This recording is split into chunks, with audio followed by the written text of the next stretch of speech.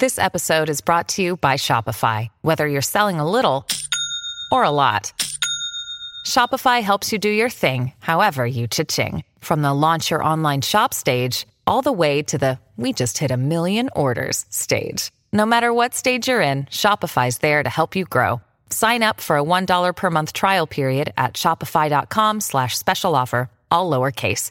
That's shopify.com/special offer.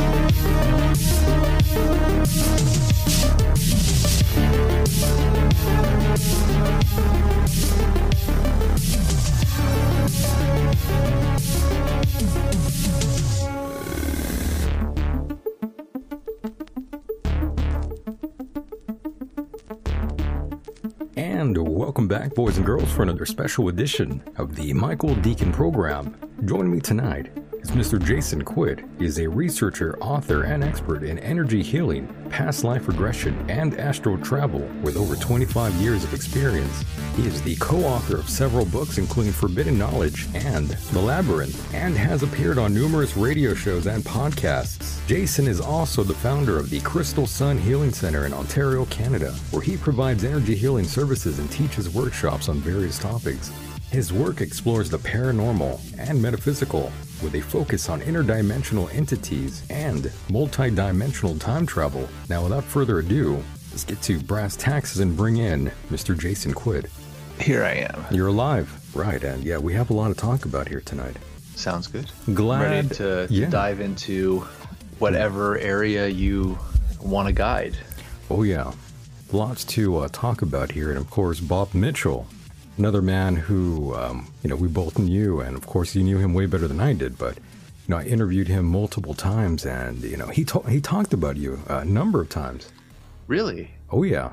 Wow. Yeah. Again, like I said, he really liked you, respected you. Yeah. Bob and I, we clicked like instantly, and I know there's like an age difference. I don't even know how much an age difference, but we became like best friends, and we talked about what we loved, which was paranormal, consciousness, aliens, you name it. And we just had like a ton of fun. So, working with Bob and writing the book and doing all the shows with him was like such an amazing time in my life. But it was a very short time of my life. I think I knew him only for maybe a year. Oh, okay. Year and a half. Like, it was fast, but that was a good year. Oh yeah. Yeah. You sort of blew up there around that time. Well, that was all Bob's. That was all Bob's doing. Bob's doing, yeah. I was just a local person here in Toronto, or Ontario. And I used to go around. I was very active in the dowsing community, and they have a society of dowsers here in Ontario. So I would go to a lot of these meetings, and the person running many meetings around Ontario she also did conferences. She did like dowsing conferences, hypnotism conferences, or hypnosis conferences, not hypnosis. And then she decided to go in the direction of aliens, and she put a conference together called Alien Cosmic Expo. And she called me up one day and she goes, I know you've been, you talk about this and that, but I think this other community wants to check out your story. And she wouldn't take no for an answer. She put me on the schedule. So it was my first experience in the UFO culture. And I was right there sitting with Stanton Friedman and Stephen Greer and Richard Doland, Stephen Bassett, and me.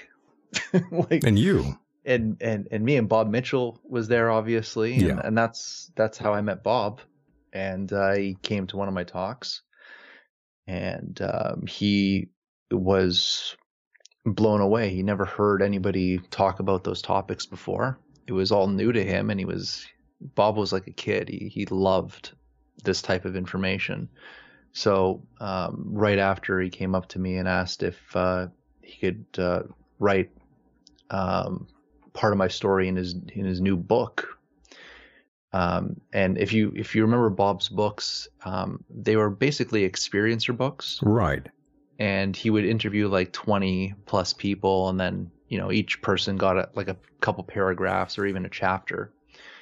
And I said, sure, and I'll be a part of your book. And we got together, and he interviewed me. And at the end of the interview, he's like, he goes, I don't think I could use any of this in my new book,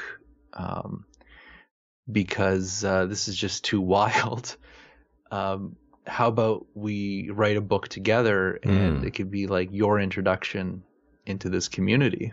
And it was Bob. It was all Bob. Bob brought me in, and it lit like a wildfire. People talk about experiencers. I think that was the time where people were really into it, back in 2015. Right. And my story blew up. Me and him did radio shows like maybe once a day, or even sometimes twice a day. We were very busy. And then he left. He passed away very quickly.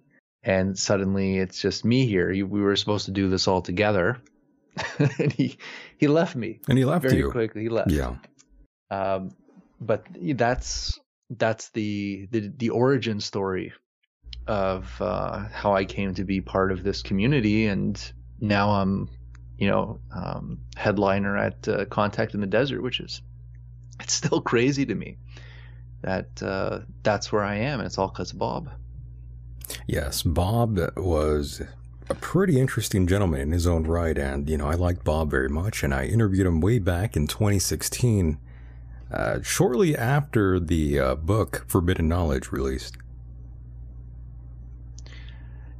Yeah, and that's unfortunately, that book is not available anymore. We took it down maybe a year after he passed. I just didn't feel like it was right anymore to have that up. And there was a lot of. See, here's the thing: is getting into this community, I was quite naive. And, what do you I'm mean a little by that? more mature. What do you mean you were more naive? As in, I was very opened. And in that book, Forbidden Knowledge, it was a very personal book.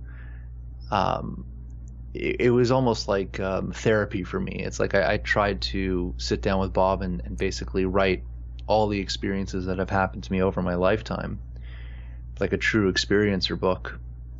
And the issue is that I put my family members in there with all their names, my teachers in there with all their names, Yeah, so you did actually. Yeah, now I remember. So it was like I opened up, like every person that was on my path I spoke about them. Yeah. So anybody could just look them up and give them a call. Yeah, I have a copy of that book here somewhere in the room. Yeah. So it was very personal, and I just felt like I overexposed myself. You kind of did. Yeah. Yeah, because look, when I was writing this with Bob, like, I was just doing dowsing meetings, and those are like 20 to 50 people at the most. Yeah. And local. And then I didn't think, in my mind, I never thought that this would go past Toronto. Yeah, Canadian market, right? And then you are suddenly, kind of in the scene here in that circle, and again, much different than the Canadian culture, I would imagine. Exactly. Obviously, yes. Exactly. So it was, I wasn't expecting that.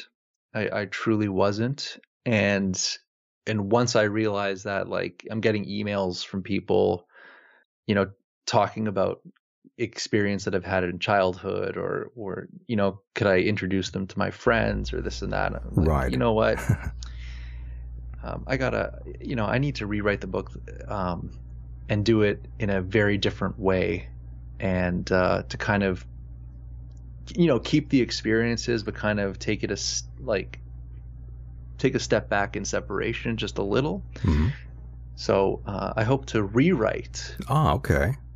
Something to do with being an experiencer, and about the astral world and entities, and basically the knowledge that I've learned after all these years of doing it. But I mean, it's quite a story, and that's going to take quite a lot of time to actually sit down and write this out. Right. I think you definitely should do it. A revision of Forbidden Knowledge, Revelations of a Multi-Dimensional Time Traveler. I definitely feel we need a updated version of it. And you could, of course, include some stuff about Bob, and maybe take out some of those names. Yeah, that's a good thing to put in there. Right. Something about Bob. Mm-hmm. And I should get on it. Basically, I think it's time. It's time, but it is hard to write a book. I mean, I've been asked to do so myself, actually. For the first time, I didn't think I'd ever write a book about myself and my own experiences about the paranormal and UFOs and all this jazz. And it takes a long time. I mean, I haven't even finished writing the first chapter yet. Wow.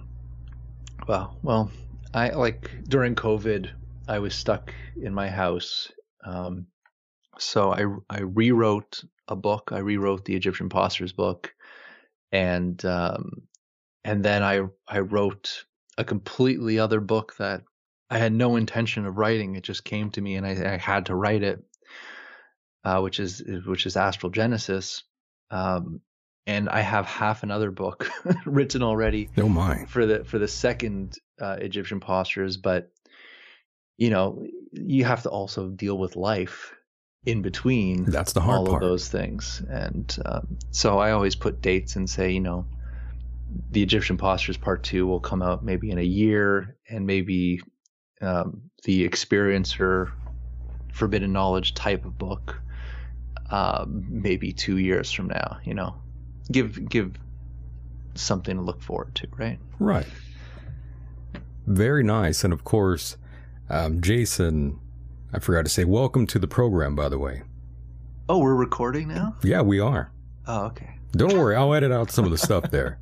So, when I put it together, nobody will ever know. Yeah, I'm just playing. There you go. We'll leave that part in, though. Good. That's a fun part. And by the way, did you enjoy your experience at Contact in the Desert? I am a huge fan of Contact in the Desert, and to go there myself and share my experiences, my knowledge, my new research, it's the place to do it, or one of the places to do it, because the people there are so open and so knowledgeable that someone will walk up to the booth and have a conversation with me, and it's going to be like, man, these people are so knowledgeable that they're teaching me something. So I learn a lot going to these things, and you get to see friends that you only see maybe once every couple of years, which is, I really look forward to that. So for me, it's like a vacation, going to like summer camp. It's like for adults, you're going to go and have this great time. And there's another event coming up. Hopefully you'll be there too. It's what is it called? It's done with Adrian, Disclosure Fest at the Luxor in Las Vegas, coming up in November. Oh yes, I did hear of that. But and it's Vegas, like everybody's going. Like if you look at the list of the speakers, it's like everybody is coming to that thing. So it's going to be quite the show. Oh wow. That's something nice to look forward to. And of course, you were next to my good friend, Brad Olson. And, I'm curious, I actually didn't see you standing next to him. Is he taller than you, or are you taller than our friend Bigfoot?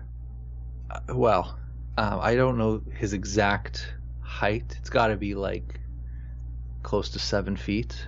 He's taller than you. He is taller than me. Oh, man. By a couple inches. And you're pretty tall, by the way. Thank you. I was born that way. Yeah, right. So was Brad. You're right. I was. My grandfather was exactly the same size as me. If I took his jacket today, it would fit me perfectly. So, but Brad, it's kind of weird, because I'm usually the tallest person in the crowd. Right. Yeah. And then I purposely try to sit next to Brad. That's awesome. Because he hates it, like, because he's always the tallest person. All the time, of course. He just sticks out wherever he goes. He's just so damn tall. And, the first time I met him, I just said to him, I'm like, thank you for hanging out with me, because now I look completely normal. Yeah, you look like a normal guy next to him. Yeah, and so he doesn't like when I talk about his height. No, he's a great guy. I love Brad, by the way. He is definitely a great guy, and there's so many people in this circuit that are good people, some little lesser than others, but that's a different story. But Brad's pretty genuine. I really respect Brad so much. Oh yeah, and he doesn't have any back pain, which is incredible. Right. Do you? When you have a tall person, like even for me, I can't sit anywhere. I can't sit on like an airplane or a car or like any. The chairs are not made for us. I know we are so small and short compared to you two. Legs hang off the bed. There's trouble, By the way, going back to the book for 1 second here, back to Forbidden Knowledge. I forgot to ask you this question.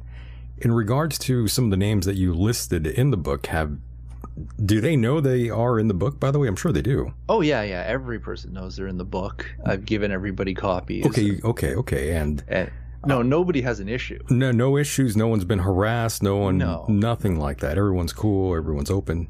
Well, like one of my teachers, the Algonquin shaman, who I have a lot of respect for, I stopped doing healing work in 2016 or 2017. I stopped doing any type of energy or healing work or publicly doing it, because I broke my back.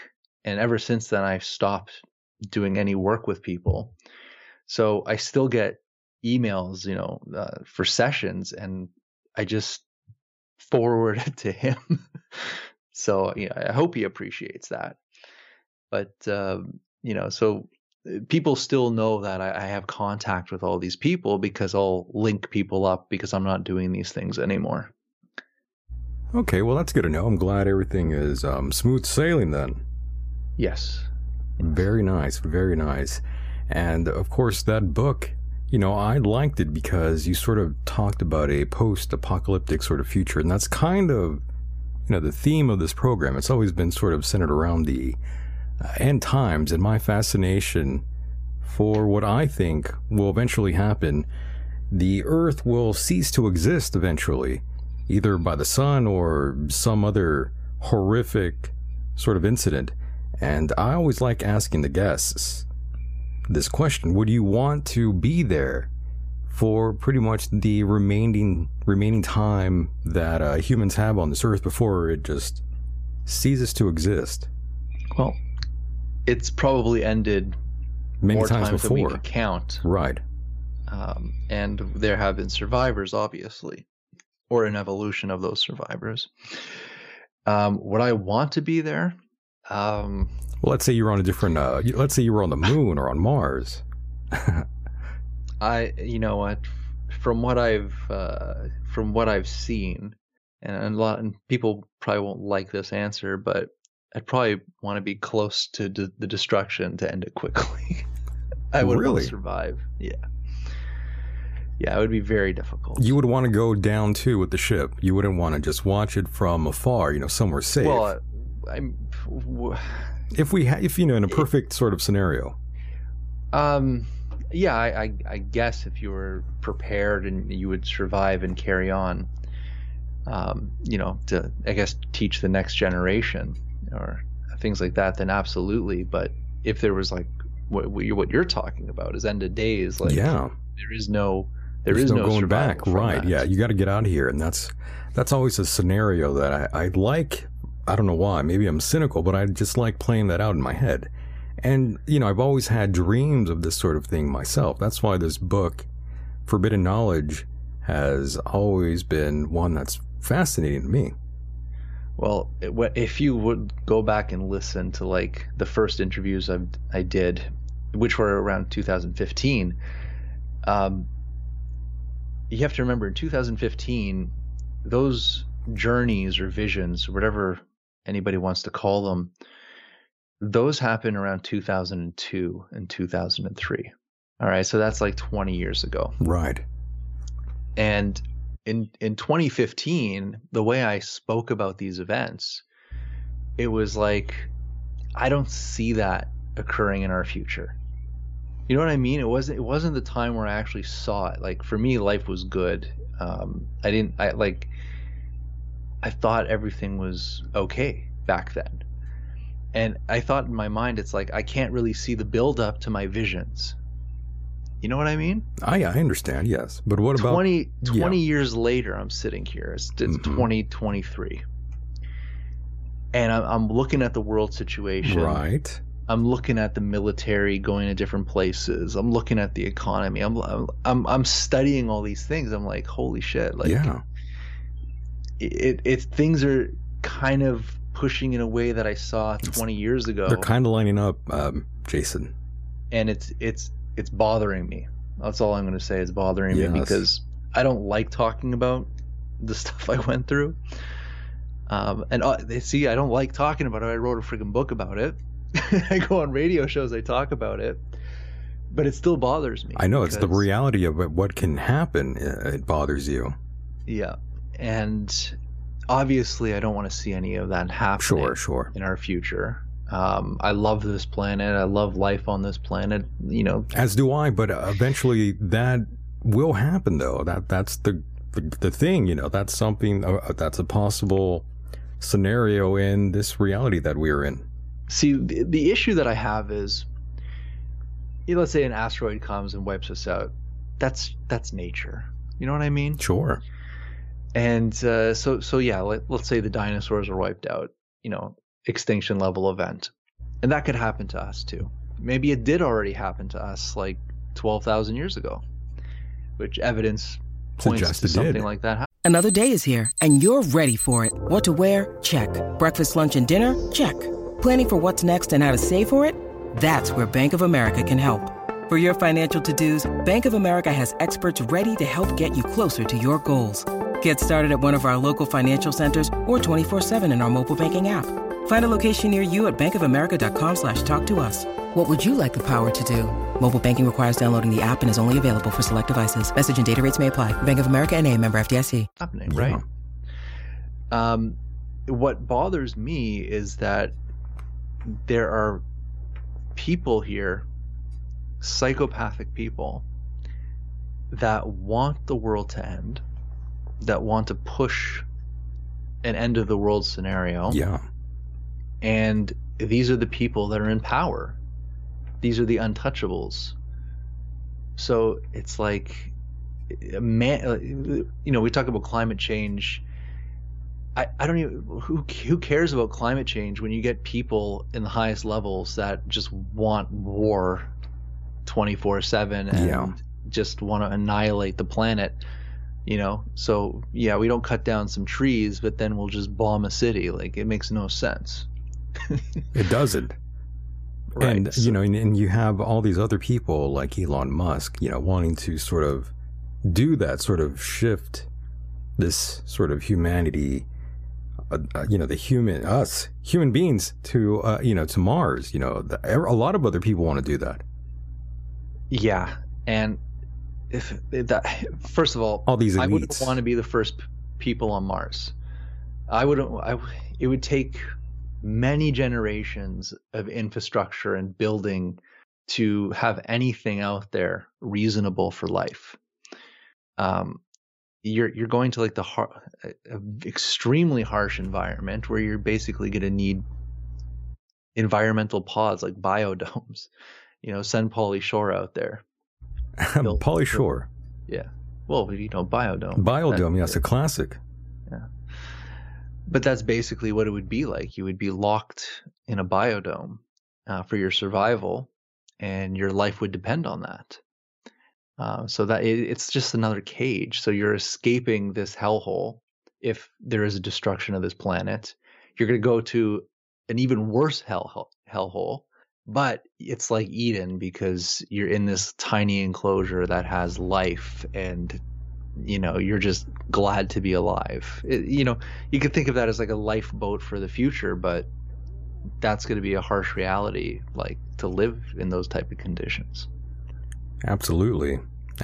But that's one scenario that I would find myself wanting to be a part of, to be honest, to save myself and get away from that, to be safe, away from the destruction of Earth and start over somewhere else. I would find that to be pretty fascinating. I used to say something that was very cynical. And now you're reminding me of what I used to say, is that, the only thing to get you off this planet is a pine box. Your body is the earth, like literally. And when you die, your body goes back to the earth. We're made from the electromagnetic field of this planet, back the elements of this planet. Right. I know we're made of stars, but seriously, the physiology of a human being, when you study it, you know that it can't survive in space. You would need to create artificial electromagnetic fields. You'd have to create basically Earth-like conditions for the human body to survive. But even when you go out into space, just being in zero gravity, you start to die. That's why you can't be out there for so long. Your body starts to die. And if you go to another planet that has a different gravity, different weather, different elements in the air and the earth, different electromagnetic field, so it's a different frequency. You're going to take the earth body that's developed its mind to the resonance of this planet and drop it in something completely foreign. When you look at it from that perspective, I think the human being would have to evolve, and it would take at least 500 to 1,000 years to customize the biology of the body to live on a completely different planet. And that, people don't think about it in that respect. They think, you get on a spaceship and you step on a planet and great. But and everything's fine. But it's a completely different thing. Like, even look at the sizes of the planets. Right. Yeah. There's a lot to take into consideration when we're talking about that sort of thing, and the harsh conditions one would have to endure. And it's It's a pain in the ass, but I mean, eventually we might see that, is what I'm proposing here. There might be a time. If we can create technology that can duplicate the most perfect environment like Earth on a foreign world, that is basically the only way to do it. So we'd have to become terraformers, right? But we are destined to do this. It seems to be our projection in evolution is to leave the planet. The question is, how long will that jump take? Right. Well, like Elon Musk said, maybe 50 to 100 years. Sure, maybe that could be the first step. But who knows? Maybe another 200 years before we, start to actually step on these other worlds with tourism. Right, that's another thing. The whole space tourism. Why not? I'm not actually wanting to do that. I'm actually afraid of heights, Jason. Well, that scared the hell out of me. No one can hear you scream in space. That's so true. You're good. Right, nobody would be able to hear me or see me. I'd be lost in space like a Russian astronaut, which is terrifying if you've heard that audio. No, I haven't. You don't want to hear that sort of thing. Okay. Yeah, that's a thing of nightmares. But I remember Virgin Galactic being one of the companies that want to do the whole space tourism thing. So you're telling me, Jason, you would do it? You would go into space? If I lived in that time period. I don't think we live in that time period.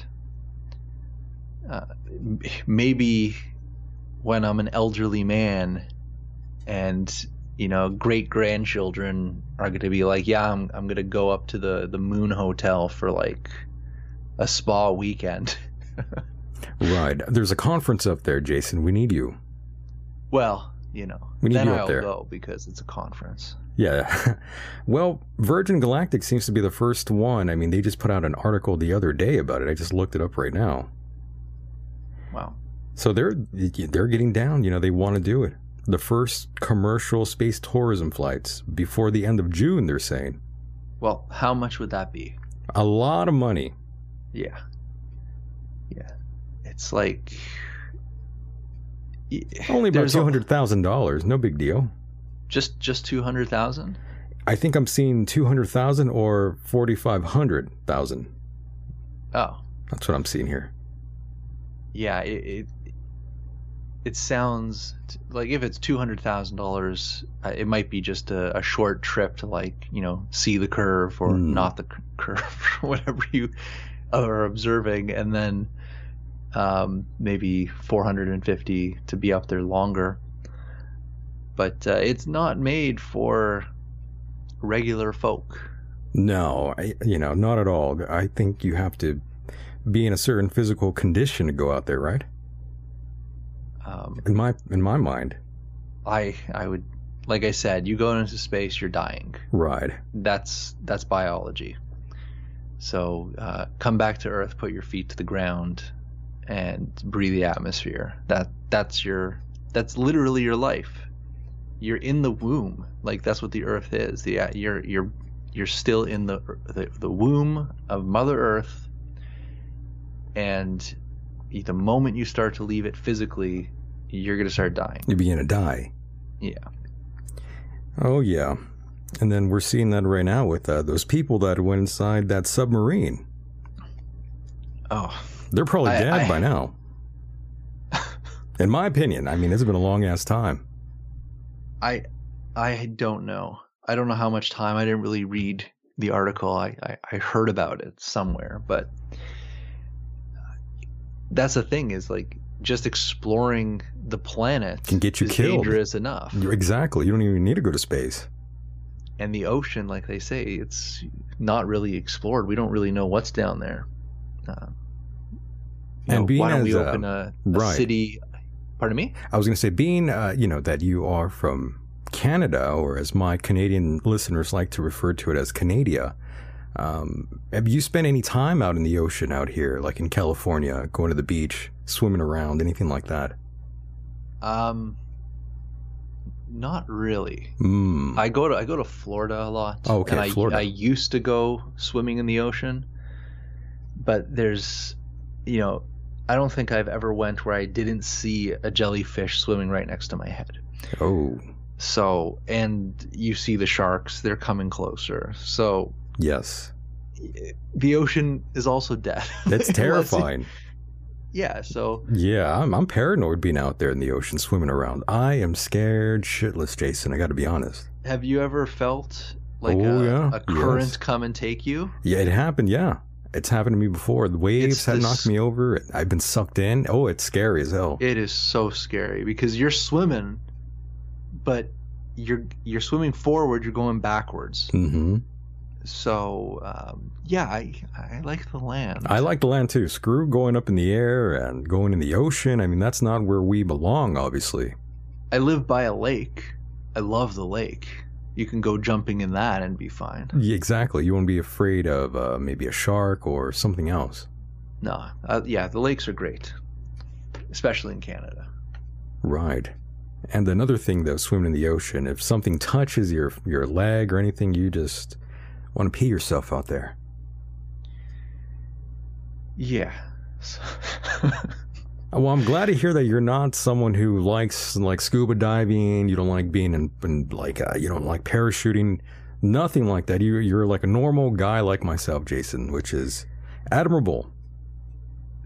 Yes, and you make plenty of sense. I'm slowly here. getting back into things. Like I've been very fearful of anything.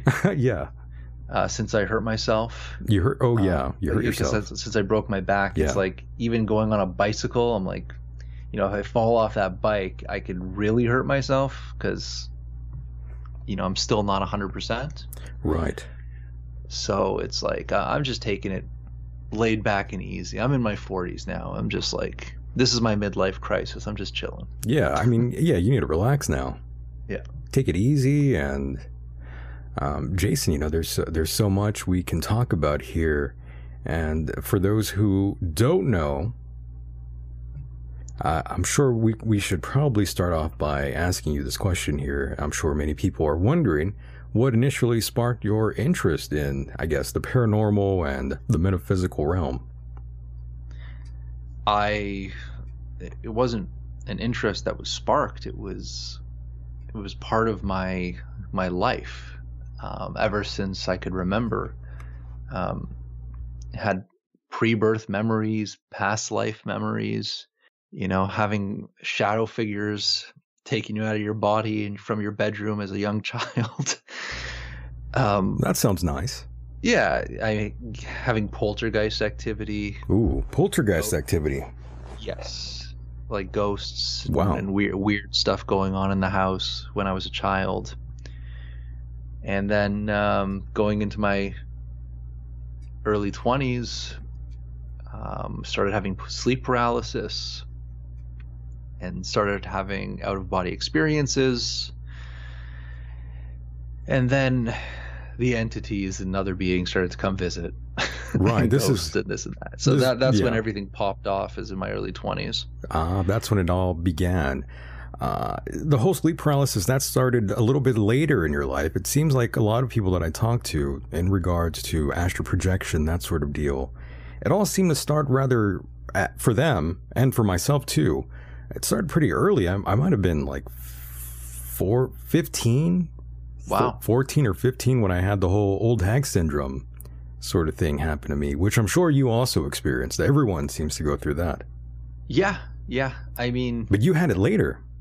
Yeah, I was about 22 years old. I believe I was 22 years old. That must have scared the hell out of you at that age. Yeah, like I was fresh out of college, and instead of going to a regular job, me and my best friend decided to open a recording studio and a graphic design place. Love that. And when I look back at that, it just makes me laugh because, being 21, 22, yeah. You're having the time of your life doing that. And that's when it started. I guess I was having too much fun. And something had to drastically change my projection into the world or out of the world, and started having these sleep paralysis episodes. And they were very frequent. That's all I could say, is that they would come at least a couple times a week, if not every night. Sorry, motorcycles passing by. You got the bikers out there, huh? You got the bike. Oh, yeah, I'm Nice. out in the country. We got bikers. Anyways, so we started having these sleep paralysis episodes. And at first, I had no idea what was going on. It's just extremely frightening. You wake up, your mind is screaming for you to move, and you're basically frozen inside your body. But what started to happen, awakened all the things that went on in my childhood. It was, I started to feel things entering my bedroom, things walking around, things coming and sitting on the bed. And I know a lot of other people have experienced this, but like you'll be in sleep paralysis, you'll feel something in the room with you, and then it will go sit on the bed. Yeah. And like you feel the bed go down, like there's a weight, something sits on your bed. And because we grow up with media and movies, you immediately go to fear, like this is a alien abduction, this is demonic entity, so you're not only stuck in terror, but you're so fearful of what is this intrusion in your bedroom, which is supposed to be your safe place where you're supposed to be sleeping, right? And it was happening so often that I was getting used to the feeling of it. Yikes. And so it's like I became very like in tune to the experience. So it's like I could feel the presence not even in my bedroom. I could feel it outside my bedroom, the presence. Wow. And as I could feel it outside my bedroom, I go, oh no, it's coming. And then I could feel my body shutting down, going into sleep paralysis. Then I could feel it walking around the room, and I became so desensitized to the experience that it became just common. And what was very strange was that in that state, it felt like I had another body within my body. So it's like I can move my body inside my body, which doesn't make any sense. It's like you have two bodies. And so like I'm trying to get out of it one night and kind of screaming and thrashing around inside my body. And I always say, your body becomes your sarcophagus. You're like basically pounding inside your body to wake up. It's like a horror movie, for sure. Right. It's like a horror movie. Yeah, if you have never experienced that, ladies and gentlemen, it is a very horrifying feeling because your eyes are open, but you can't move at all. I mean, for me personally, my eyes were open. I saw this dark figure on top of me, and I couldn't move. Yeah, and you'll feel this thing climb up on top of you. It's not a good feeling. It almost feels like it's suffocating you. You can't breathe. Yeah. Sometimes it feels like they're trying to reach inside of you and pull you out, which is, it's like it's an entity trying to kill. Hey, it's Kaylee Cuoco for Priceline. Ready to go to your happy place for a happy price? Well, why didn't you say so? Just download the Priceline app right now and save up to 60% on hotels. So whether it's Cousin Kevin's Kazoo Concert in Kansas City, go Kevin, or Becky's Bachelorette Bash in Bermuda, you never have to miss a trip ever again. So download the Priceline app today. Your savings are waiting. Go to your happy place for a happy price. Go to your happy price, Priceline. Me or take over my body, like this is where your mind goes. Yeah, essentially that's what they were trying to do to you. I guess, yeah. In my opinion. And one night I just had enough of it, and I was shaking so hard to wake up that I shook so hard I popped myself out. And it was exactly like what people describe in a near-death experience. Because suddenly, without warning, I was outside of my body. And you go right to the ceiling. I'm looking down from the ceiling, and I'm looking at myself laying in bed, and I'm like stiff as a board on my back with my eyes open, just like you said, right? Right. And that's freaky. Yeah, that is crazy. Like that. The first time seeing your body when you're outside of it is the most insane feeling you'll probably ever have and experience on this. I call plane. it the cosmic slap. Oh, the cosmic slap! I like that because it's a slap of reality. Because at that moment, you become very aware that this is not a dream, this is not a hallucination, that you're dead, and this is your body, and you exist in another world or another state outside the physical world that we know. And it's a stark slap of reality, because that world, when you experience that, it's like that world has more weight than this world. That world is more real than this world. It's like, this is the fake world. This is the illusion. So you immediately know the reality that you're in. You're not going, oh my God, I'm dreaming, wake up. Yeah, that goes away. You're like, no, I just killed myself. Now I'm dead. I'm above my body. It's just like what they talk about. And then I realized that there's this giant shadow figure standing at the foot of my bed. And it really did look like the Grim Reaper without the sickle. It just looked like this giant shadow with form that had like a giant hood on, it was all black. And, you automatically think it's the Grim Reaper. This thing is going to take you away. And I got, it shook me up so much. Like, it scared the crap out of me so badly that it sucked my soul back into my body and woke up with my heart pounding. And ever since that moment, I've walked in two worlds. That's the only way I could describe it. Ever since that moment, all my sleep paralysis stopped. At that instant, it stopped. And everybody's like, oh my God, that's like a really bad demon or something standing at your bed or anything like that. And at first, I did think that, but like the more I study the experience, the more I learned about it. It's almost like that thing is actually a part of you. It's like an aspect of you. And ancient cultures knew all about this. And for me, the only thing I can call it is the initiator, because it initiated me to wake up in the other world. It didn't do anything else to me. It just put me in the right state, which is a very fearful state. Right. But it put me in that state of being that allowed me to learn how to separate myself from the physical world and to journey into the spirit world or the astral realm or whatever labels anybody wants to call it. But that is my origin story. Yeah, that's how it began. But that's how it all began. And then the next thing that happened, which was still the worst experiences of my life. And this is where, if I just back up a little, it's like when I first learned how to leave my body, I was very fearful, obviously, still. I wouldn't really venture outside my bedroom. So I'd kind of just like watch myself as I slept and just like, went around the room, just simple things. And then I got the courage to kind of like go out and go through the house and, look out the window or go outside. But I was afraid if I go too far, I may not be able to get back in my body. So there was a real fear because I didn't have any teachers. I didn't, have any books on the subject.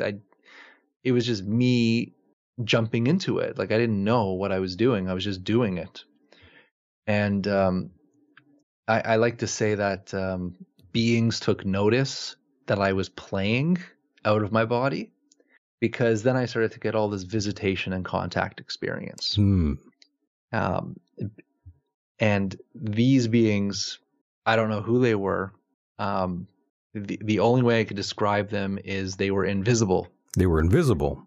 That's it. That's the only description. They like you can the predator look where they turn like invisible. Like a transparent sort of look. Yes. So you can kind of see them. You can kind of see their outline, and they're there. You can feel their presence. You can see them walking around, but it's like a distortion of invisibility. I see. And these beings, whoever they were, because they didn't speak or say anything to me, they would come into the room and just pull me directly out of my body. So it's like, imagine this for a second. You're sleeping in bed. You're a normal person. Okay. You're having a normal dream. Sleeping in bed, and instantly you feel something reach in your body and yank you out. You know how disturbing that is? Very. So now I'm outside my body. I don't know what is going on. You're very disorientated because it's and fearful because you don't know what is happening because something else is taking you. And then in an instant, it's like they would shoot me up into space. So it's like that Google Earth effect. When you zoom out on the planet. Right. I'm going up into space. I could see the planet. And then we stop in space and we're looking down at the planet. Still, there's no communication. There's nothing. It's just I'm observing. And then they shoot me back down to a location on the planet and they just drop me off. Here you go. They just drop me off in some location, and it's just the worst places you can possibly imagine. It's psychologically damaging to you to be there. That's all I'll say. So they drop you off in basically carnage of destruction of, all these scenes of, you say, the world ending. And basically it was world ending. I've never seen anything like this, not even in movies. This is crazy, crazy stuff. And, they didn't hold back. I see things I still don't describe because why would I ever do that? Oh, it was too dark. It's horrible, right? And so I'd observe whatever is going on in the environment wherever I'm left, see whatever's happening. And then I guess when I've had enough, I get taken again back up into space and then back down into the planet, into my body, and I wake up. And then I'm 22 years old at this time. I'm a baby, 22 years old, right? Sure. If I'm white as a ghost, I can't speak after these experiences. Who am I going to tell? If I tell my friends, they'd laugh at me. If I tell my family, they'll go see a doctor. It's it's insane. Right. You can't talk about this stuff. And I'm sure you wanted to figure out what was happening to you. And I was just about to ask you, since all of this was going on early on in your life there, and you were having all these experiences, did you ever seek to maybe talk to, let's say, someone who was religious or anything like that? Hilarious. I'm sure you did. I did. Of course there you I did. go. Yes. The first person I went to. I have too. So this is kind of funny to me. I went to a rabbi, out of all people, and it was just a weird thing. I was at a wake for somebody, and so it was, the theme was death, right? Right. And so the rabbi was there and, giving his condolences and his, his prayers. And he was kind of alone in the corner. So, just kind of snuck up to him and he said, hey, can we sit down and talk for a little? I'm telling you, when I laid it out for him, I can just see in his eyes that he had he couldn't help me. It's just, it was not in his comprehension. So I felt even more alone, that it's okay, this person doesn't know how to help me. And then I started to look into more religious things. And like I said, when these things were happening to me, I didn't really have a religion. I was, I don't know, how would you even describe it? It was not in my mind back then. And when these things started happening, especially the doomsday stuff, seeing potential futures, I started praying really hard. I became religious very quickly. And I started to pray to every God, started with the Christian God, and, just pray.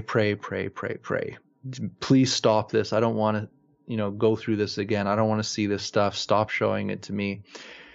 So, when people have their awakening experiences and they talk about like these breakthrough experiences of like, seeing God or, just like the most epic experiences that are like positive, I'm like, man, that's amazing. That's not what I went through. Right. That is not what I went through. And but it did stop. So I guess it was too much for me. I just couldn't take it. So those experiences to the future, which I can only describe as the future from my limited understanding of any of this, it stopped. But then a new journey opened up, so things change. Right. But that's how I got into this. And the craziest thing about this is I was so lost, like when this started happening. And right, I started to like go seek people. Like I went to like different psychics and channelers and shamans and medicine people. Like I went everywhere just because I had all these questions and I wanted to know if this happens to other people. Because remember, this is 2002.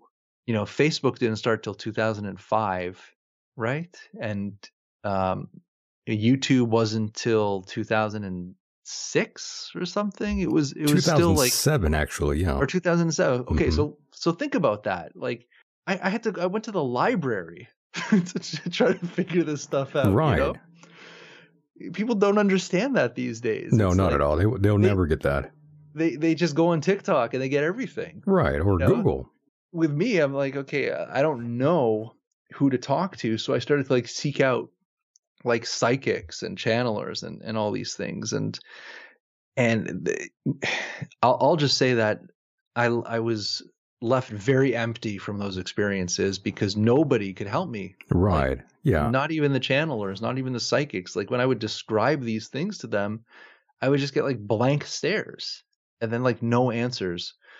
The only person that really helped me was my cousin, who was a Qigong teacher and a channeler as well. And she did really help guide me. And she's the one who introduced me to the Algonquin shaman. And then once I met the Algonquin shaman, it's like the native traditions, they never lost this knowledge.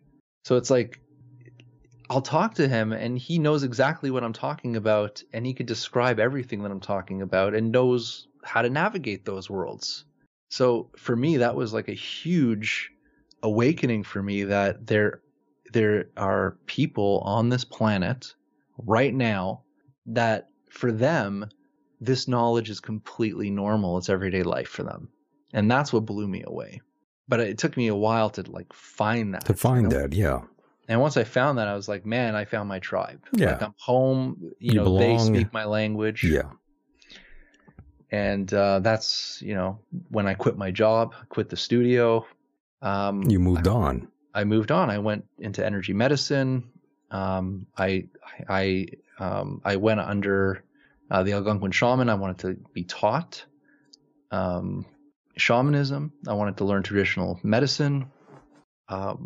And that is what that's what I'll say saved me is that, because it gave me a focus and it gave me answers, and it strengthened me to learn more and to navigate those worlds. And again, this is right before or right at the beginning of social media and of YouTube and all these things. So for me, we started the show off, how did you like contact in the desert? I'm like, that's vacation for me. Right. Because that's what I used to do 20 years ago, is that I would show up at these conferences as a tourist, and walk around and just talk to people and find out if they shared that common experience with me. And that's how I got into the dowsing circles. And that's how I got pulled into the Alien Cosmic Expo. And that's how I got pulled into meeting Bob Mitchell and getting introduced to the community with the UFOs. Right. So it's been a long journey. It's been a long journey to get here. And the reason why I'm in the UFO community is very interesting, because when I was having these out-of-body experiences, remember, I knew they were out-of-body experiences to begin with because I've done them hundreds of times, right? So I'm used to being out of body. I'm used to having these visitations. And some of the beings that would come to me in the out-of-body state were the same beings that people describe in abduction scenarios. Yes. So, and this is what me and Bob Mitchell would always talk about. Right. Is it a physical abduction, or is it an out-of-body experience? Right, through the astral plane. Yes.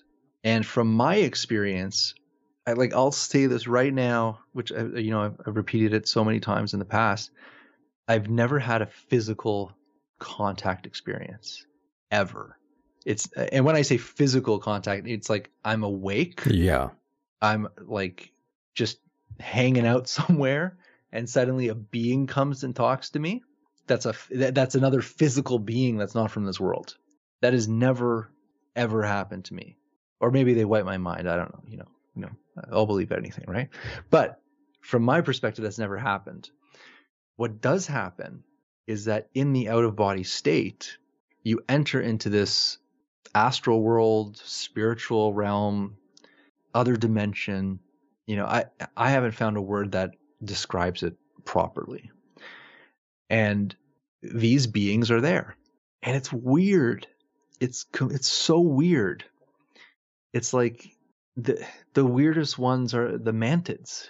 And people describe the mantids all the time. And I used to have these mantids wake me up in the middle of the night. And they're terrifying. I don't like that. They're huge.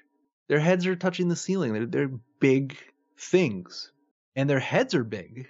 Like, how do I describe their head? The head is like maybe 3 times the size of your head. It's a big head. And it's like they don't have any boundaries, or they don't understand boundaries. So it's like, I don't know. I sound like a crazy person right now. But basically, you get woken up, you leave your body, and if you're struggling to lose weight, you've probably heard about weight loss medications like Wegovy or Zepbound, and you might be wondering if they're right for you. Meet PlushCare, a leading telehealth provider with doctors who are there for you day and night to partner with you in your weight loss journey. If you qualify, they can safely prescribe you medication from the comfort of your own home. To get started, visit plushcare.com/weightloss. That's plushcare.com/weightloss. plushcare.com/weightloss. This thing is like, its face is like a couple inches from your face. So imagine just waking up out of like a sleep, and this mantid face is like really right in front of you. It's like it's too close to you, and you I don't care how many times this happens, you freak out every time, because it's like your sleep is disruptive. You don't know if there's an intruder in your house. And this is another thing, is that if you don't know what the out-of-body experience is like, it's more real than being awake. Okay, so you have to understand that first. So somebody that's never or not consciously has had an out-of-body experience, if they're woken up in the middle of the night and they see mantids or grays in their bedroom and they start freaking out, for them, it may, in their mind, be 100% of physical interaction. But suddenly they're disappeared. It's like they wake up and there's nobody there, like just vanished out of thin air, right? Right. So you wake up and they're gone. It's like a dream. They're gone. But you know it's real. So it's like, oh my God, like I was just in an abduction.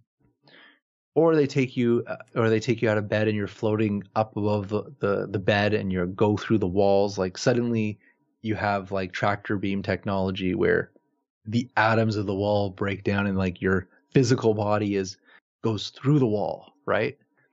But for me, that what you're describing is the out of body state. So, people who have a lot of these experiences, they'll want to prove it to people.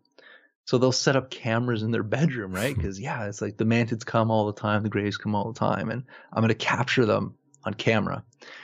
And they'll set up the camera, they'll go to sleep, and they'll have this experience of this abduction experience, and the grays will be there, or the mantids will be there, or whoever.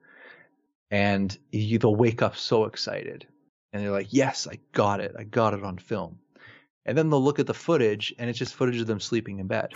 And they'll be like, oh my God, they're so advanced that they learned how to edit themselves out of the video. Yeah, they erased the video, or they record over time. They stopped time, right? Abducted you and put you back without anybody noticing, or even the sheets changing, right? So this is the debate, because I know there's people out there that have had physical contact. I hear stories all the time of people talking about physical contact, and who am I to say, no, you didn't? Right. Like, I can't say that because I don't know.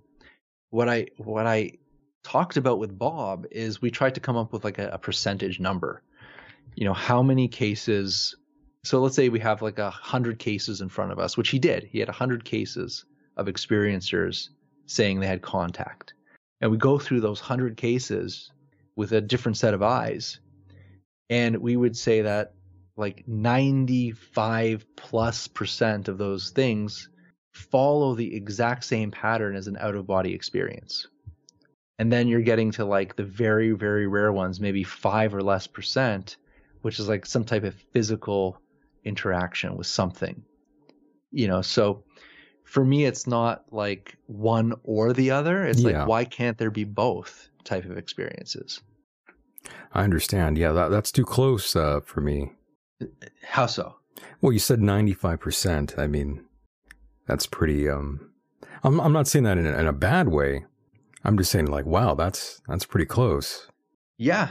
So it's like when you start to break down the out of body experience, you start to say, okay, your body becomes numb, right? There's like a vibration. You'll hear weird mechanical sounds.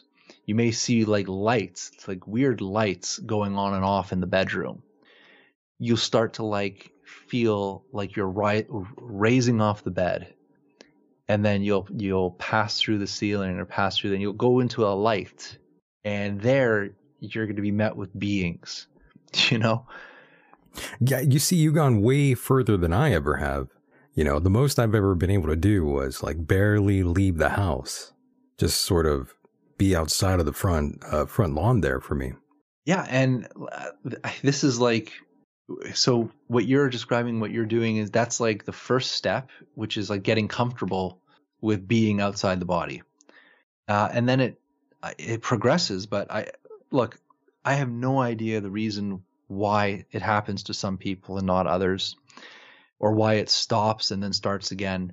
And the only explanation that I have is that it has to do with the stars. Like, it literally has to do with starlight. Interesting.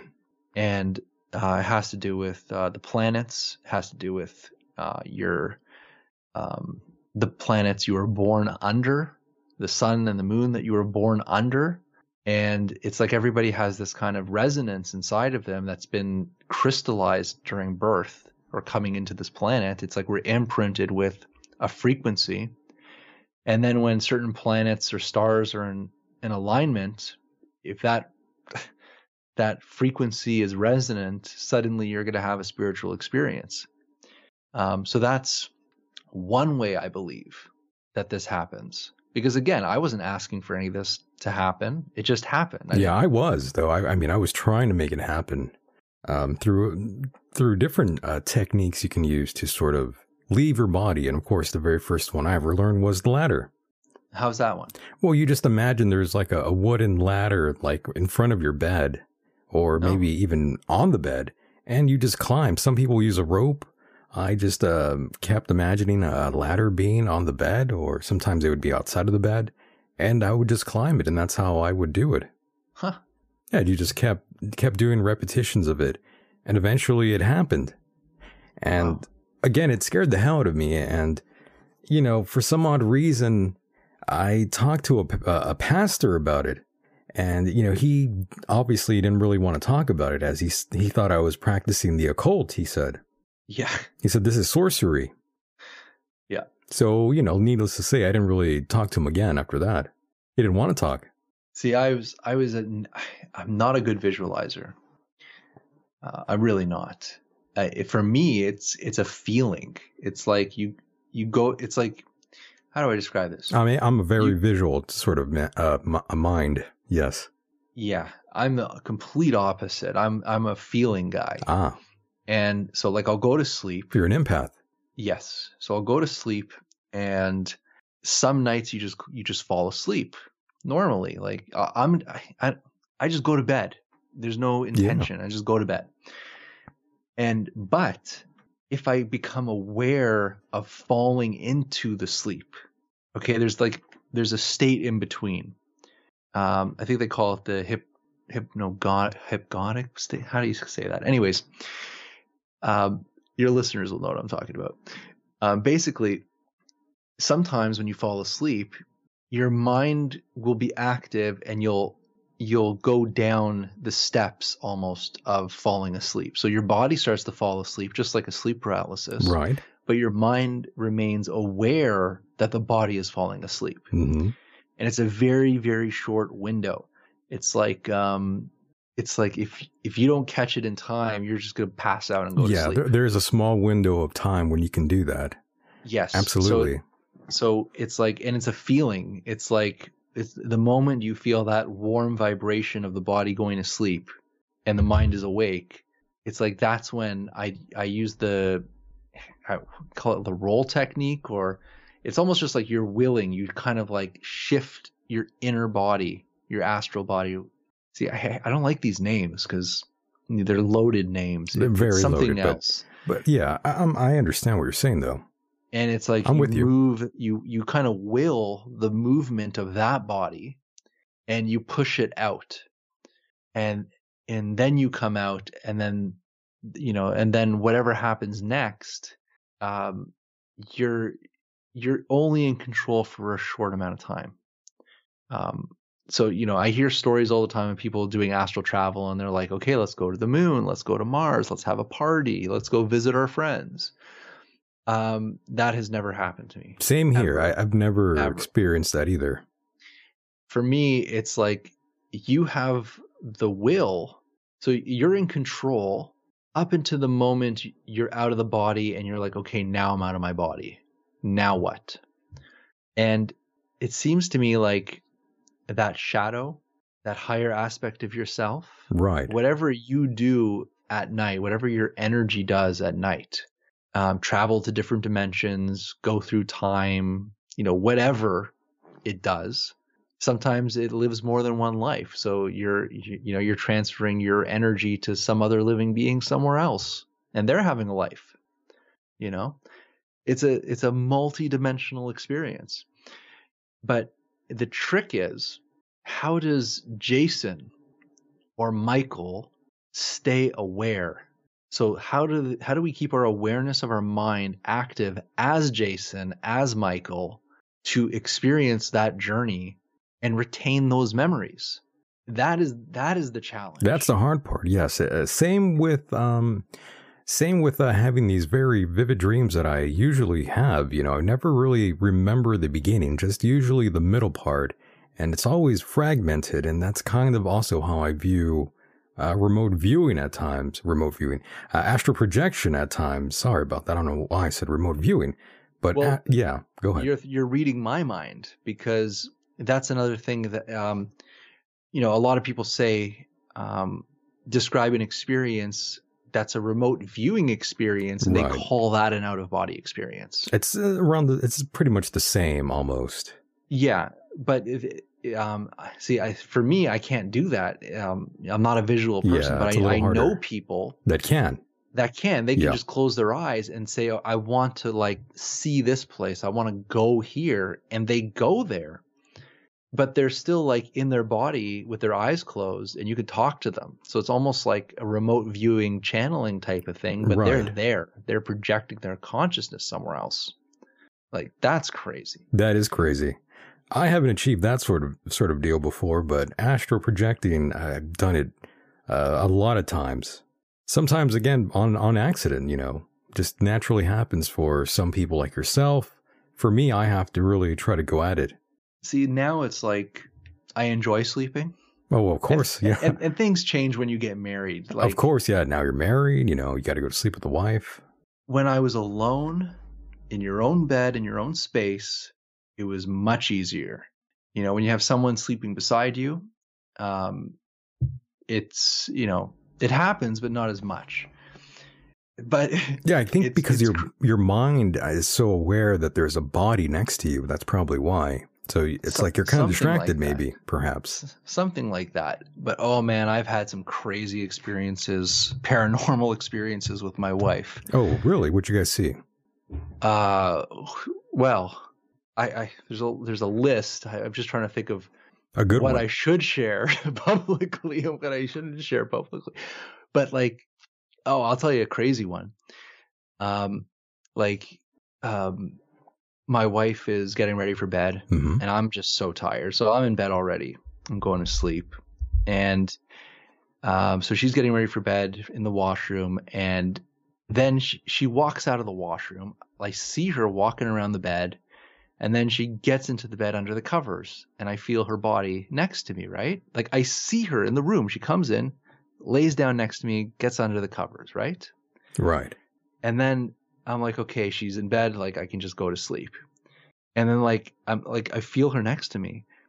And 5 minutes later, the bathroom door opens and she walks out.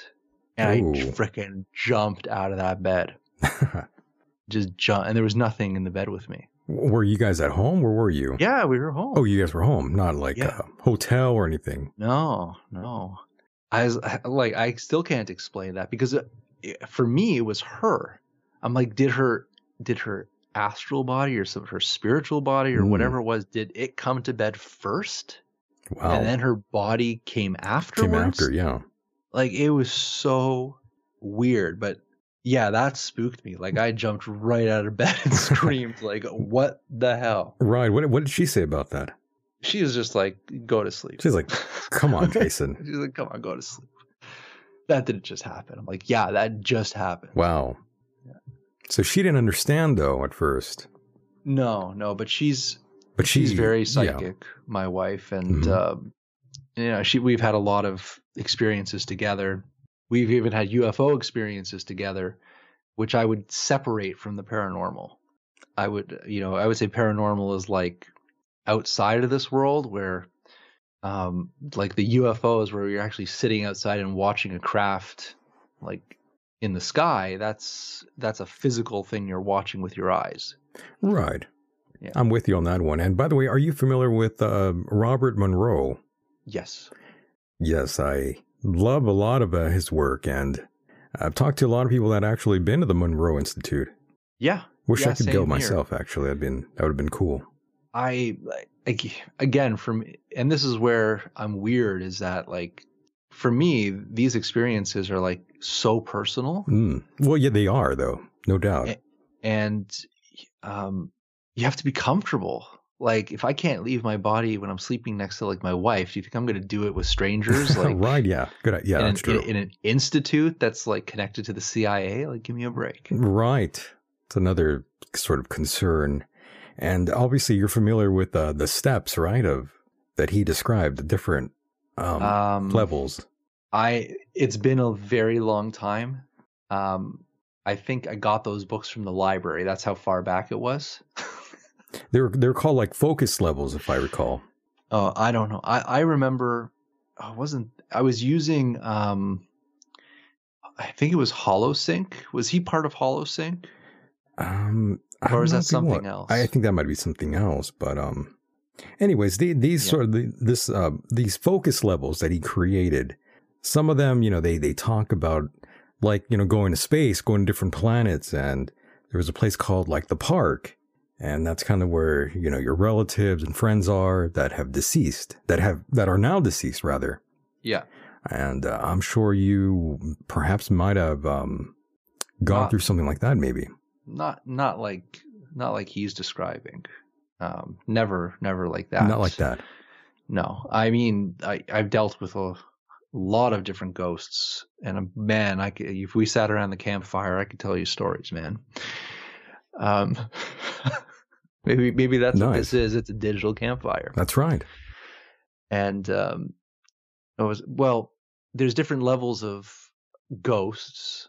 I would say the most personal is your own family.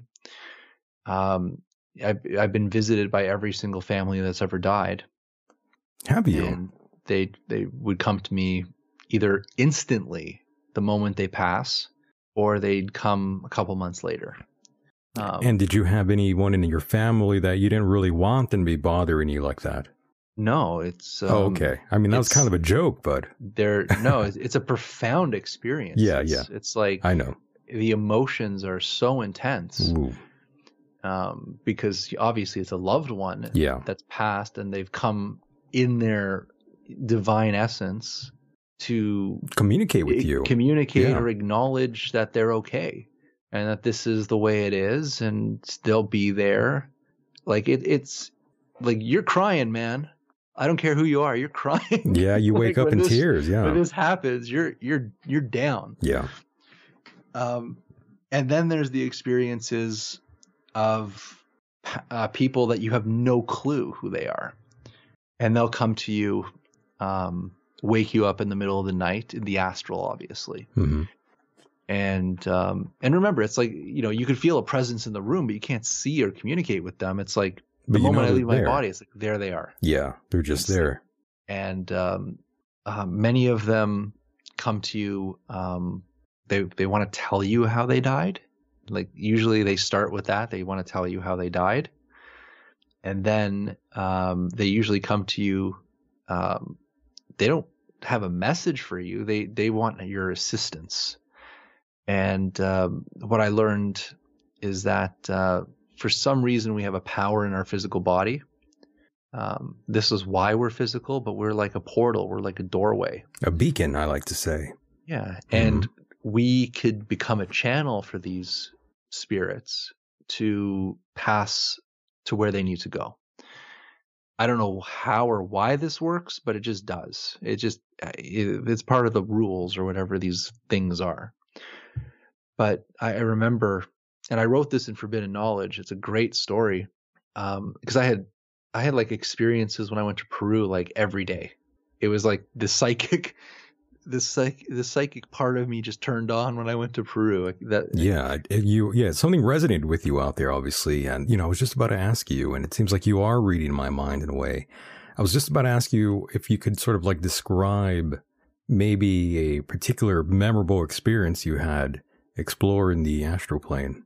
Well, when I was in Lake Titicaca, we stayed with a family that lived on the island, and it was this giant hill. This beautiful, it sounds like already. Yeah, it was gorgeous, but they don't have electricity. They don't have. They only grow their own food, and I slept on a straw bed, with a sheet on it. So it's like you're really out there. When it was 5 o'clock at night and the sun went away, you went to bed at like 5 o'clock. Wow. But anyway, so I'm in this hut, not a hut. What do I say? It's like a cabin. And I'm sleeping on the straw mattress, and it's like I wake up in the middle of the night and my room is filled. It's literally filled. There's like, I don't know, 20, 30 deceased people standing in the room, all trying to talk to me at the same time. And they're all natives of this island or ancestors of this island.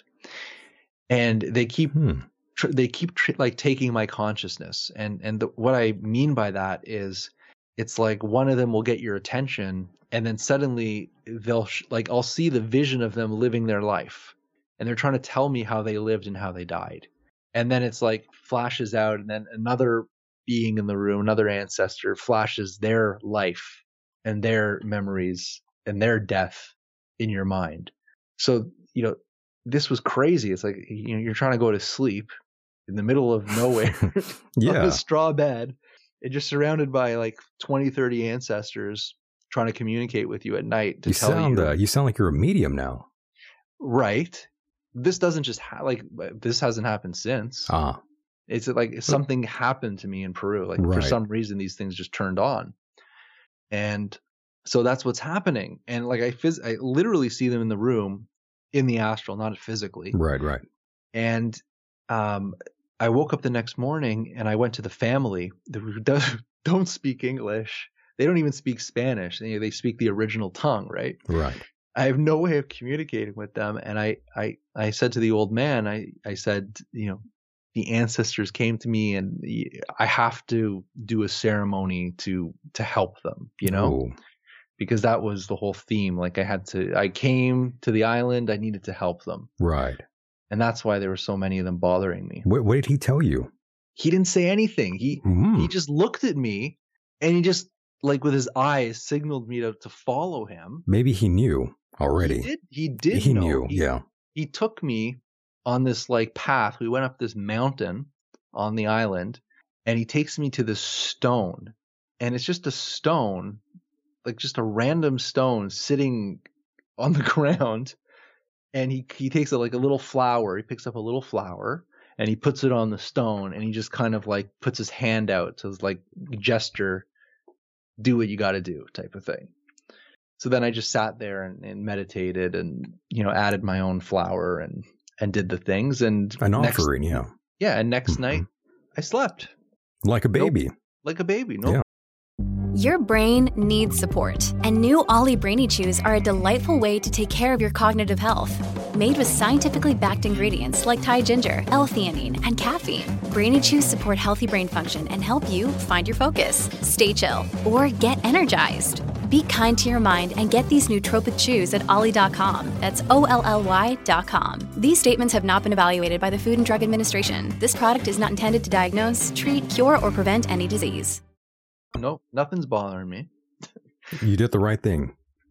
So yeah, it's like straight out of a movie. Yeah, man. It's like straight out of a kickboxing movie from the 80s. Like, who could I tell this to? Like how can I share this like with someone outside of this community?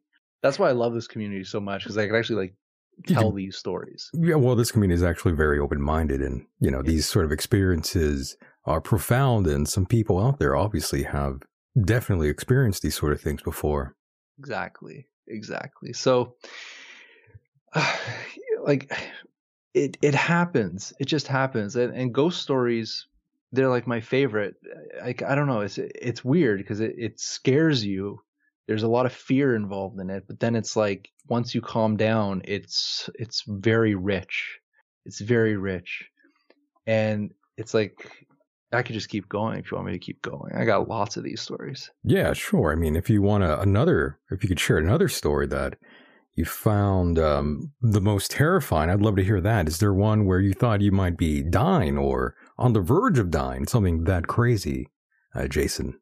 Yeah. Oh, shit. Lots of those. Lots of them? Yeah. People say if you die in the astral, like you die in real life. They say that. And I've had entities like try to rip me apart, try to kill me, like all these things. For no reason. They just wanted to kill you. Yeah. And they'll like put you in scenarios like to make you think that you did die. And how's that not terrifying? It is terrifying. Yeah. It's because it's like you experience going through death, or they put the illusion of you going through death. Wow. But I wake up the next morning fine. So you live, you learn, right? But I would say like one of the most frightening ghosts that I've seen, and this is crazy. It's like, and this is like right when me and my wife started dating. So this is like 12 years ago, maybe 13 years ago. Yeah. And we went to like a wedding. And, she's still living at her parents' house. I went and slept over there after the wedding. And I'm sleeping in the bed. And a spirit walks up to the bed, or a ghost walks up to the bed. And kind of like pulls on the covers. And then like pulls them on my hand. And I wake up and I look. And it was like straight out of a horror movie. It was like, I see this little girl. And it was like a little girl, little blonde girl. And it was like her face was like mutilated, like something really bad happened to her. Like she was just like gory and bloody, you know? Ooh. Yeah. And, you know, the blood is down her, and she's a little girl, right? And so she's pulling on my hand. And I wake up to this. I screamed like get the fuck away. Oh shoot. I don't know if I'm allowed to say that. Yeah, But like, say that. Get away from me, right? Get the hell out of my, but like I'm screaming like a little girl because this is like, That's right out of a terrifying. horror movie, right? No doubt. And my heart is pounding out of my chest. And then I something clicked inside of me like I'm an asshole. Like it just clicked on me. It's like I'm a huge asshole. Wow. That I just did this to this little girl. Why would you think that? I mean, I'd be thinking the opposite. I'd be thinking she's the asshole for showing up here. No, it was just like a moment of clarity. Like, I see. I'm like, it was like I just thought like, oh my God, I'm an asshole. And I calmed down and I came to again, and she's still there. She's still standing by the bed. Still watching you. Still watching me, still looking the way she looks. Ooh, creepy. Very creepy. But I said, it's all right. You're here with me now. What do you need? Come talk to me. I'm here. You know? Right. So I changed. And when I did that, it was like the heavens opened. Like I can't describe this experience. It's like, it's emotional. Think about it. It's like the heavens opened, and she was then taken to where she needed to go. And it was beautiful. But like, think of how that experience started and how it ended, and it was just a change of perception of I'm the idiot. You went through a lot of emotions there. Right. In a short span of time. Very quickly. But like I said, it's like when you think of horror movies, when you think of these type of events, it's like this is what people make movies of. Like they're terrifying, but it doesn't have to be terrifying. Like there's a reason why something is presenting themselves in a way that they're presenting themselves. And yes, you could talk about, harvesting fear. Like entities will try to scare the crap out of you or terrify you to get closer to you. And the challenge is, and this is what being a shaman is you have to learn the difference. You have to learn what entity is trying to take your energy and what entity is there that needs assistance. And that's the training. You need to figure out the line of what to do in every situation. And did the parents hear you yelling by any chance? I hope not. I know. I was going to say maybe they heard you, man. They were too scared to tell you anything, Jason. They're like, we heard this weird screaming. And I think it was the boyfriend. They were probably saying that at the table when you weren't around, Jason. Oh my God. Well, you never know. Yeah, no, I didn't think of anybody at that time. I was very, you were just scared. Yeah. I was just in my fear element, fight or flight adrenaline. Did the girlfriend hear you screaming by any chance? She woke up after. Oh, okay. After. I hear so you. It's like, yeah. So she knows the story quite well. And it's always fun having these things when there's someone else there. Yeah, well, of course. To experience them with you. Yeah, it's better to have a shared experience than it is to have one just by yourself. And that's pretty much why I'm here. I had a shared experience way back in 2016. I was even contemplating just quitting doing all this and moving on with my life. And then I had an experience myself. And oddly enough, it was Contact in the Desert 2016 out in Joshua Tree. Very cool. In a hotel room. As weird as that is, it was kind of dark. The lights were kind of off. I'm there with a friend of mine, and all out of nowhere, just this bright light just manifested itself into the room, and it engulfed the entire room in this white light, like the world's most powerful fluorescent light, just took over. And even when I closed my eyes, that light was still there, and it lasted for a good, I would say a good 10 seconds or so. Wow. And your friend saw the same thing. Correct. And it went away, and I'm like, we were just quiet, and I say, did that happen? Did you see that too? And yeah, they did. Amazing. I have the exact same story. You do? Yeah. No way. But a different colored light. A different colored light. It wasn't a white light. No, it was green. Green. What the hell is that, Jason? You know, I've talked to a lot of people. They give me all kinds of answers. David Sarita says they're light beams. I don't know if it was a light beam, to be honest. I don't know. I don't know. My answer is I have no clue. I don't either. But I'm thinking that it's part of a natural Earth phenomenon, and I'll tell you why. Might be. I've told the story so many times, but I hope your listeners haven't heard this before. But when I was living with my mother years ago, like I'm very into photography and all these things, and I had a next door neighbor, and he was into photography. And one night he calls me. He's like, "Jay, I just got this brand new camera. We got to go test it out." And there's a forest behind our houses, right? And it's in the middle of the night. There's a forest behind our house. And I'm like, okay. So I grab my camera. He has his new camera. And we're taking like night shots, walking through the forest in the middle of the night. We're nuts. We're crazy kids, right? And we see a light in the distance. Like this is kind of like a Travis Walton type story. We see a light in the distance. Nice. And it's a very bright light. It looks like, like a road flare. It's identical to a road flare, but instead of red, it was green. So that's how intense that light was. And it was like illuminating the forest from this one like flare, this road flare light. And we're like, what the hell is that? And instead of going in the opposite direction, we walked right up to it. We just went right up to this light. It was there the whole time. Didn't change. We were standing right in front of it. And we're like, and then we're standing on top of it. We're looking at it from on top of this thing where I can touch it, right? And we're just dumbfounded because it's such a bright light just hovering over the ground. And it had no heat, no sound, no nothing. It was just light. And I'm like, we both have flashlights. I have a flashlight. And what I did is I took the flashlight and I shined it on it to see if I can see anything else. The moment I put the flashlight on it, it's gone. Just disappeared instantly. Now, think about this for a second. We're out in the woods testing our cameras. We both are holding cameras in our hands. We see it from a distance. We walk right up to it and we're examining it. Do you think either of us took a damn picture? No.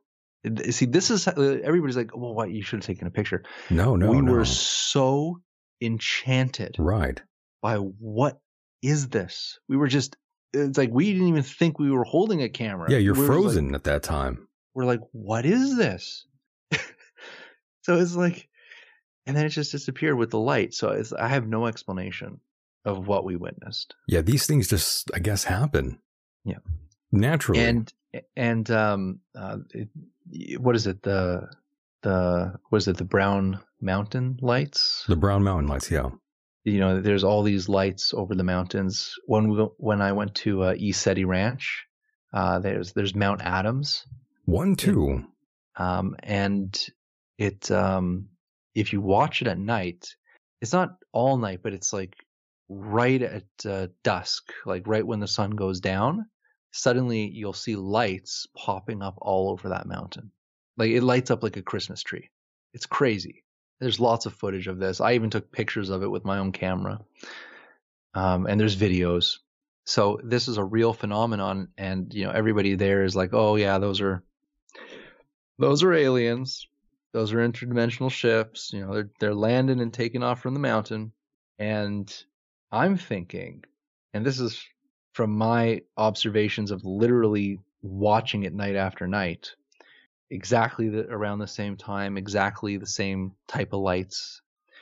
My hypothesis is that during the night, when the sun goes down, the ionosphere, stratosphere compresses. All right. So when the sun is out, the stratosphere actually bulges out. And then when the sun goes away, it compresses. And there's so much ionization, like literal plasma ionization in the air, in the atmosphere, that when the sun goes down at nighttime, it condenses and pushes all these ions, and the mountains or places on the earth that can receive the ions or the plasma, it accepts it. It's like a lightning, but with plasma.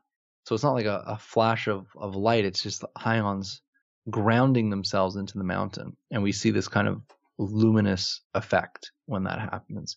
That's my hypothesis. I don't think anybody's ever thought of it in that context. But it's like I've seen it so many times, and I know they're not ships. They're not UFOs. It's something else. It is a natural phenomenon that we just don't understand yet. And that's at the East City Ranch, you said, right? Yes.